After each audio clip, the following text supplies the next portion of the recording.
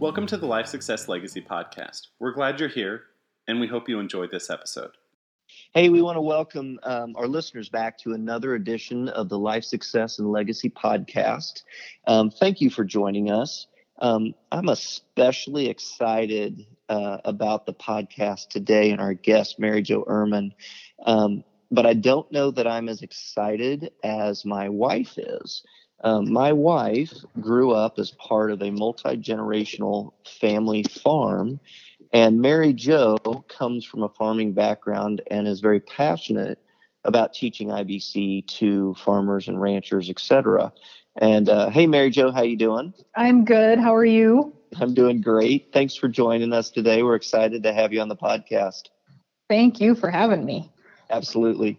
So, Mary Jo, my experience from people from North Dakota is that they are highly intelligent and typically tougher than most people. Can you confirm or deny that? I will confirm that we are super stubborn. That's hilarious. Now, I will say I have a small sample size being you, so. No, that's not true. Actually, one of our team members, shout out to Matt Zimmer, he's an associate coach with us, and he was up in North Dakota for a while. He is a pastor. They've since brought him back down to Kansas, but he was up in that area for a while and really loved it. Although I will say, when he got assigned to the church, he moved his family on January 1st to North Dakota. Well, I guess if you're going to jump in. Might have been a little cold, right? Yeah, maybe just, it depended on the day, but yeah, he didn't get a warm welcome. No. Put it that way. That's right. Well, thanks again for joining us. And I just want to say, you're now the author of 2 books. The first one, which for our team has been really, really a helpful tool in reaching out to people in our farming and ranching community. And many on our team have family or connections to folks in that line of work. And then so that's the first book, is Farming Without the Bank. I love that title. Your second book is Wealth Without the Bank or Wall Street. And we'll talk a little bit about those books and your passion for farming and ranching and et cetera. I'm curious, would you first tell us, how did you get introduced to infinite banking? I actually was offered, or somebody local here was looking for a admin. And I was already in the PNC business. And so they said, oh, we're looking for an office manager. I said, what do you do? They said, life insurance. I said, I hate life insurance. I don't want anything to do with it. But if you're going to pay me more, I'll at least entertain it. Mm-hmm. And so I found out what they were doing. And the rest is history.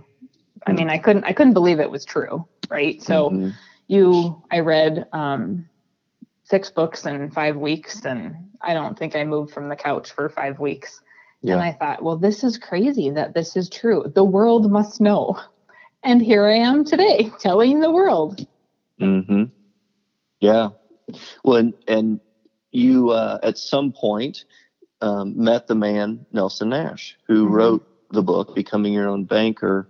And you have since been a presenter at the Nelson Nash Institute, the think tank that's coming up here in February, where we'll actually get to see each other. And we will actually, Mike Everett and I will be on stage as well, sharing and teaching with other IBC practitioners. Tell us a little bit about how the book, your first book, Farming Without the Bank, how it came to be. What was the inspiration, and talk about that a little bit. I had to sit down at some point in the early part of my career. I had to sit down and figure out who I wanted to do business with and who I was good at doing business with. And at that point, I had a couple farmers as clients, and I just loved it. Because I came from that background, I was raised on a farm ranch operation. My dad was a purebred breeder for 30 years. And now he and my brother still farm together, but I loved it. I mean, I can talk about calving and crops and haying all day long, Mm-hmm, and mm-hmm. and I have this desire to learn about it. And so when I talk to farmers in the South, like I want to learn, how is cotton grown? How are almonds grown? How are peanuts grown? Like your vegetables and your fruits and stuff that we don't have here in North Dakota. And so it's just, I had this desire to just help them. Mm-hmm. And so what happened is I would tell them how I could help them. And they would tell me I was full of it, that there's no possible way this would work. I don't understand what they do. And so one thing farmers do is they read. And your successful farmers are constantly reading, constantly educating themselves. And so I thought, well, fine. If you don't believe me, then I'm going to put it in a book with your terminology, and I'm going to have you read it, because then you're going to understand what I'm trying to say rather than just tell me it's not going to work and walk away.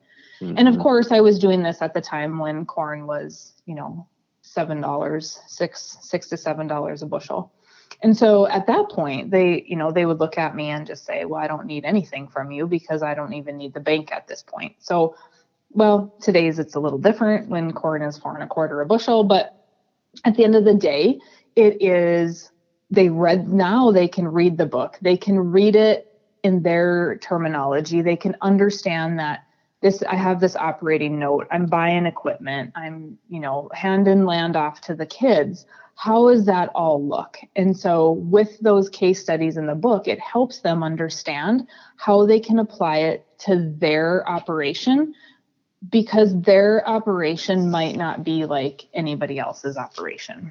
Mm-hmm. Do you find that when farmers will take the time to read your book, that in most cases it clicks for them? I don't know what most would be, but it does click for them. A lot of them will call, and I'm sure you guys hear the same thing. Where was this 20 years ago? Yeah, all the time. How come, right? How come we didn't know about this 20 years ago? How come this wasn't around when I was younger? And so I think that the hardest thing for them is understanding where they're going to get the cash from to start the process, and still being open enough to see that not everybody's numbers are the same. So in the book, I have $100,000 illustrations, $100,000 premium. That's a lot of money. That wasn't a lot of money when I wrote the book, but that's a lot of money today. Well, cut it in half, quarters, it doesn't matter. It's all relative. The numbers are all going to stay the same. But we have to be, Nash talks about being creative. You have to think. You have to use your imagination, reason, and logic in order to understand that it can still work. It's just going to be a little bit different. It's just going to be half the size if you cut it in half. But you have to start somewhere. So that's probably the biggest challenge after they read the book, is getting over that little hump and saying, okay, I can do this. And this is what it might look like. So, let's touch on that just a little bit deeper. Let's say there's a farmer or rancher out there listening to this podcast, and we actually just met with a farmer who's right up on the Kansas-Nebraska border, and great guy. I said, he wanted to meet and talk, and I said, hey, we can save you the trip. We do a lot of this through the internet. He goes, yeah, I'm not that guy. I'll go ahead and drive down and meet you. I was like, yep, I totally can appreciate that. So with that, with the farmers and ranchers that are out there listening, the term that we use a lot of times when people say, well, how do you get started? Where do you find the capital to get started? We use the term activator, and people come up with all kinds of activators. That might be money they have in their savings. It may be extra money they're putting towards credit cards. It may be tax return. It could be lots of things. For farmers, can you paint a picture of what are examples of ways that they're able to capitalize their IBC systems? So a lot of farmers don't understand what they're doing with cash. We understand that we have cash flow that's going out to the bank. And we understand that we're selling a commodity, right? But when I sit down and I look at their numbers, because I'm not going in depth when I look at a client's numbers, I just want general numbers, but I can see immediately where money is going just because are you buying things to avoid taxes? If you do that and you're doing that with cash, why is that cash not going into a policy first? And then you can borrow against it and still go buy your piece of equipment at the end of the year to get that tax write-off. So are you utilizing cash correctly? Because there are some farmers right now that are struggling. Maybe they don't have a lot of cash, but there are a lot of farmers out there that have cash. I'm talking to them all the time. Yeah. Do we understand cash flow? Do we have to look at how long did you finance that piece of equipment? How long did you finance that land? Most of these guys are financing land 10 to 15 years, and they're putting themselves in a really bad position because what happens when commodity prices are low and we finance that ground for 10 years? Finance it for 20 or 30 years. Forget about the interest rate. Put the difference into a policy. If you're going to make a 10-year payment, if you were going to make a payment on a 10-year loan versus a 20-year loan, take the difference between those two, put it in a policy, and at 10 years, you're going to be able to pay that land off anyway from the bank if you wanted to. But now you have access to that money. So just teaching them and looking at cash flow, what's coming in and how are we handling it? Because a lot of your farmers don't have a savings account. They don't have an IRA to go to. They don't have some 401k. They don't have anything saved. So we have to look at where that money is going today in order to find out how are we going to start this thing. I'm curious. You mentioned IRAs, savings, those kinds of things, retirement accounts. What is your experience with farmers? What percentage of them would you say that you talk with actually plan to retire? Because my experience is a lot of farmers don't care to retire. They just want to be able to continue to farm. They might be able to scale back or maybe, hand it off to a child, but they really don't want to stop farming because it's their passion. It's their love. I don't know if I would agree with that, Chris. Okay. I would think from what I can tell, they want to stop, but they didn't plan, so they can't stop. And if they stop, they have to sell the ground in order to retire. And if they sell the ground, they have tax implications. So I can't, right? I mean, my body's falling apart and I love what I do. Absolutely. There's a passion. I mean, it's in your blood. It's not leaving. You're born there. It is not, you never get rid of it. I mean, I've not lived on the farm for years, decades. And it's there. Like, I love to go home. I love the dirt. I love the cows. I love all that stuff. And so once it's in you, it's in you. But at the end of the day, they know they have to retire.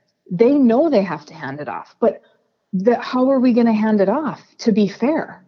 How are we going to hand it off when we are going to have to pay capital gains on that? And how is the next generation going to be able to afford it? And so that's where this comes in and is a massive part of their estate planning. Because if we can leave some death benefit to the off the farm kids, then the farm kid could just have the farm, right? And when we set up a policy, we don't just set up a policy that has a level death benefit. We're setting up a policy that's growing. With inflation, well, the land is also growing in value. So now we're not in an estate problem of, oh my gosh, the off the farm kids have this level death benefit that I bought 30 years before I died. No, it all grows. And so that's one strategy. The next strategy is, what if the kids on the farm, they should be buying life insurance on mom and dad if mom and dad don't have anything. So when it comes time to buy out their siblings, they have the availability to do that. But if mom and dad aren't planning to retire, they almost can't. If you haven't put that plan into place, you can't do it. And I can tell you, out of thousands of farmers that I've talked to, I've maybe I'm going to stretch it and maybe say a dozen have planned. Maybe. I don't even think I don't even think it's 1% of people I talk to. And it is rare that they have an estate plan. I mean, I've probably talked to 5 that have actually had an estate plan. They sat down with an attorney. They talked to all the kids. It's typically a big secret. The kids don't know what's coming. So the kids can't plan. So what you do is you have the kids plan because we don't know what mom and dad are doing. So the kid has to plan if they're taking over because we don't know, right? If dad dies tomorrow, we don't know. Do we have to buy out our siblings? Do we get anything? Yeah. What happens? What happens if dad dies and mom doesn't die? Does she want to even be on the farm anymore? Because at 70 years old, 75, mom wants to move to town. Dad's been the one that wants to stay on the farm. And so now she wants to move to town and the next generation has to buy it, or they have to pay for her to live in town because the kid on the farm is paying for mom to live in town, or she's living off a land rent, which isn't horrible. However, what happens if you don't have long-term care and you didn't plan? Now you lost the land of the nursing home. So planning is for farmers, for farmers and business owners, because farming is a business and you need to run it like a business, and you're not going to have a business in town that doesn't plan. So, but your typical person like us that are employed, right? Your typical employees, they don't have to worry so much about those things. And so your farmers need to, because what happens? This is what I always tell them. You work your ass off to build it. Why don't you think about how you're going to protect it? Right. Instead, you get up every day, every single day, and you do what you do, but you don't protect it. That does not make any sense to me. Yeah. What do you think with the farmers and ranchers that you're in communication with? Are there ideas connected to IBC that you see that they really struggle with or get stuck on? As you're communicating to them, do you see a repeated pattern of they just can't get past this piece? Do you run into that? I don't. Sometimes they do, because they think it's too good to be true is probably the biggest challenge. And I'm sure you guys see that as well. If everybody was doing it, if it was so good, why isn't everybody doing it? But if they get it, they get it. Yeah. If they want to see it, they'll see it. So I don't know that there's a huge struggle that we ever have to get past. Because once people read my book, you either want to do it or you don't. You either see the value or you don't. And it's not because my book is some holy grail. It's because there's case studies in there and it's laid out very clear. And so the only thing that would stop you is, the only thing that I've ever seen is maybe, some family member says, no, this isn't, you can't do this, or don't do that because, some talking head said it's bad or whatever. But again, if you didn't do your due diligence and research it yourself, then you're going to be stuck in that position. Yeah. If you're listening to this podcast, you're not a follower anyway. You're already a leader because you're listening. Yes. We do attract a different breed, don't we? Yeah, we do. We do. Which tells you what we are. We're part of that group. For sure. Right? Yeah. Yep. Mary Jo, so we talked a little bit about farming without the bank, but you've got a second book, Wealth Without the Bank or Wall Street. Talk a little bit about why you decided to write that book. I was almost forced to write that book. I didn't sit down and go, oh, I want to be an author of a dozen books. I had a lot of farmers that have kids that aren't on the farm, and they wanted to share it with them because my farmers are excited. They can see that you can do this with anything. It doesn't matter what you do in life. If you have money and you're breathing, you should be doing the infinite banking concept. And so they really were like, these numbers are so big. Can you rewrite this for somebody that doesn't farm? And so after many requests, I said, okay, fine. So it's basically the same book. I mean, I'm not going to lie to anybody. It's basically the same book. It's just that the Wealth Without the Bank or Wall Street, I have added a couple of chapters. And so why don't you pay for your kids' college, or why shouldn't you pay for your kids' college, and how that's affecting your retirement to pay cash for that.